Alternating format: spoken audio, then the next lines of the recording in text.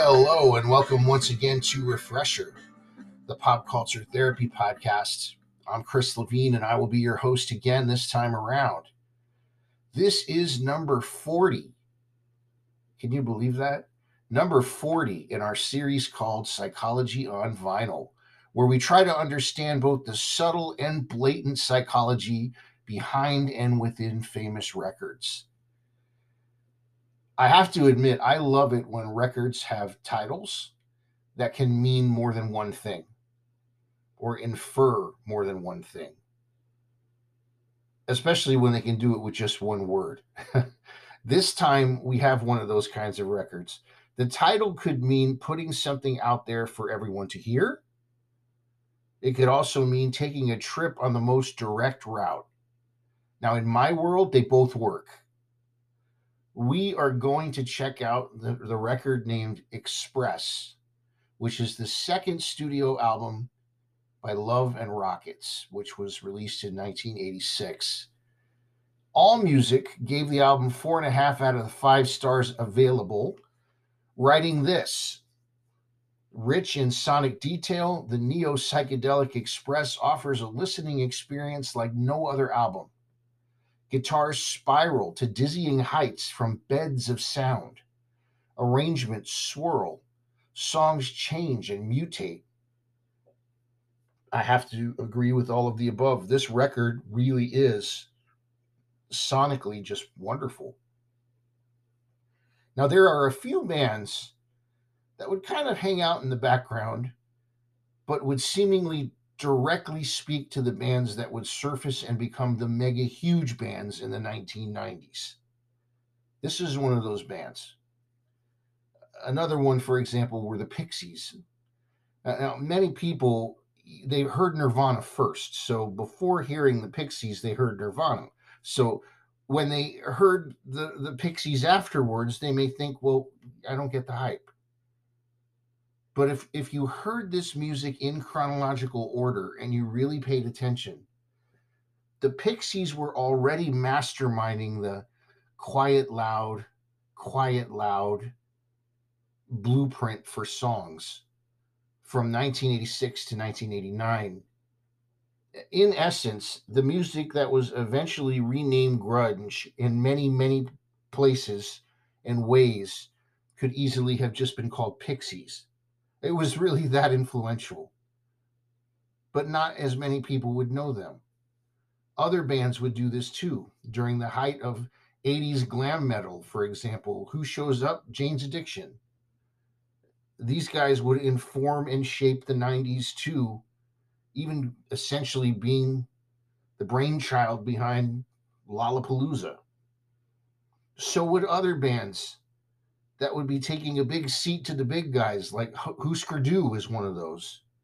And then bands that kind of saw both sides of the fence because college kids loved them, like REM, who earned their fame by basically driving all over the United States, playing gig after gig, place after place, until somebody recognized them and gave them a shot. Love and Rockets, like I said, was another one of these. They were hugely influential on what the 90s would call alternative music before it had the name alternative music. It wasn't new wave, but it kind of sounded that way. It wasn't metal, but it had some pretty great hard rock riffs. It wasn't pop music, but you could sing along to almost all the songs because they were melodic. It was just Love and Rockets. All 3 members of this band were original members of the band Bauhaus years before. Now, Bauhaus was a pillar in the genre that would be called goth. Now, ironically, I had the opportunity in my journalistic past to interview David J., who was both in Bauhaus and in Love and Rockets. And there was nothing goth about this man at all. He was accessible, he had a great sense of humor, and he was just pleasant overall. He himself didn't like the goth thing hanging above his bands. He just made music.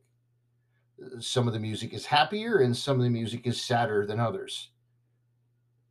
Now, Love and Rockets have this atmospherically perfect level of cool that it's hard to both create and define. When you hear the songs on this record, for example, really listen to what you're listening to sonically. Imagine going into the studio with nothing and creating these soundscapes from scratch. They are really using the entire canvas, not sparing anything that will make a song better and heavier and deeper. I have always felt on a lot of levels that the intent of this record was to take the listener on a journey. Again, board them on the express. Almost all lyrical themes can lend to this. For example, the masterpiece titled Kundalini Express literally puts you on a train fueled by guitars and off you go. The term Kundalini is used to refer to the vital force or energy that we all hold within us. That being the concept that they were going for, listen to these lyrics. This is an announcement for the transcendental run. The train, now standing, leaves for higher planes. Due to a derailment, there will be no other train, so why not hop on this one? Hear the porter's glad refrain. Each carriage is connected, as is every single train. The rails all form a track, which is a link within a chain. The chain's connected to another chain now. You will need no ticket if you wish to ride on this train. All aboard the Express Kundalini. The song is in your heart is in the song. The song is of the earth, the song is of the sky. You are disintegrating into everything around, reintegrating the worm we dug from higher ground. You have let go of ego. Ego is no longer you, closer to nirvana since the porter's whistle blew. All aboard the Express Kundalini. It's really psychedelic. It's like the 60s psychedelic kids. You know, they had the bus on the Magical Mystery Tour with the Beatles. They had the blue bus of the Doors and the magic bus of the Who. This generation's psychedelic minded listeners boarded the Kundalini Express. Now, the song before this one is entitled It Could Be Sunshine, and it also, again, has a similar thought pattern. It says, You can get from here to there by leaps and bounds or measured steps. You can make it dark or fair depending on your point of view. You can get a taste of the glory by the ingestion of a simple truth. You can take a look around, see the outside, see the inside too. This pattern of all about the express continues all throughout the record. All in My Mind is another example. Listen to this. A beauty can only be ever skin deep. But if I'm honest, that's all I ever really need. So throw us some flowers and we'll give you some songs and sunshine. And if you give me an hour, I'll show you how you feel. I alluded to the fact that express could merit the thought of expressing yourself, as well as the train ride, so to speak. That's all over this record as well. On the song Love Me, walking through the alleys, working through your vanities, here comes another lesson. The lesson you'll live. The lesson is life. Walking through the heavens, walking with your devils, here comes another lesson. The lesson you'll live. The lesson is life. And one last one I'll look at here is called Yin and Yang, the Flower Pot Man. This song musically takes you again on a ride that is delightful as well as interesting. David J. actually mentioned that he met Timothy Leary a couple of times, as he apparently was interested in Love and Rockets, and he really liked the lyrics of No New Tale to Tell. So he met him, but the man would die soon after they met. So they dedicated Yin and Yang, the Flower Pot Man, to him. The chorus of that song goes, beauty, beauty, beauty, beautiful, and learned later, without realizing it, that beauty and beautiful were Leary's last words. They didn't know that, which I find kind of interesting. There's an article on Psychology Today that calls self expression the neuroscience of co creation. It says you become transparent of your aspirations and intentions to co create, and also when you become transparent about what threatens you, your fears and stories about what is going on, you feel a release inside. You gain the courage and a space to share your views without judgment. You can speak out and have a voice and not be judged for how you're feeling. You have a chance to speak out and have your opinions valued. Expressing oneself thus may mean feeling valid. To express means to be heard sometimes, noticed sometimes.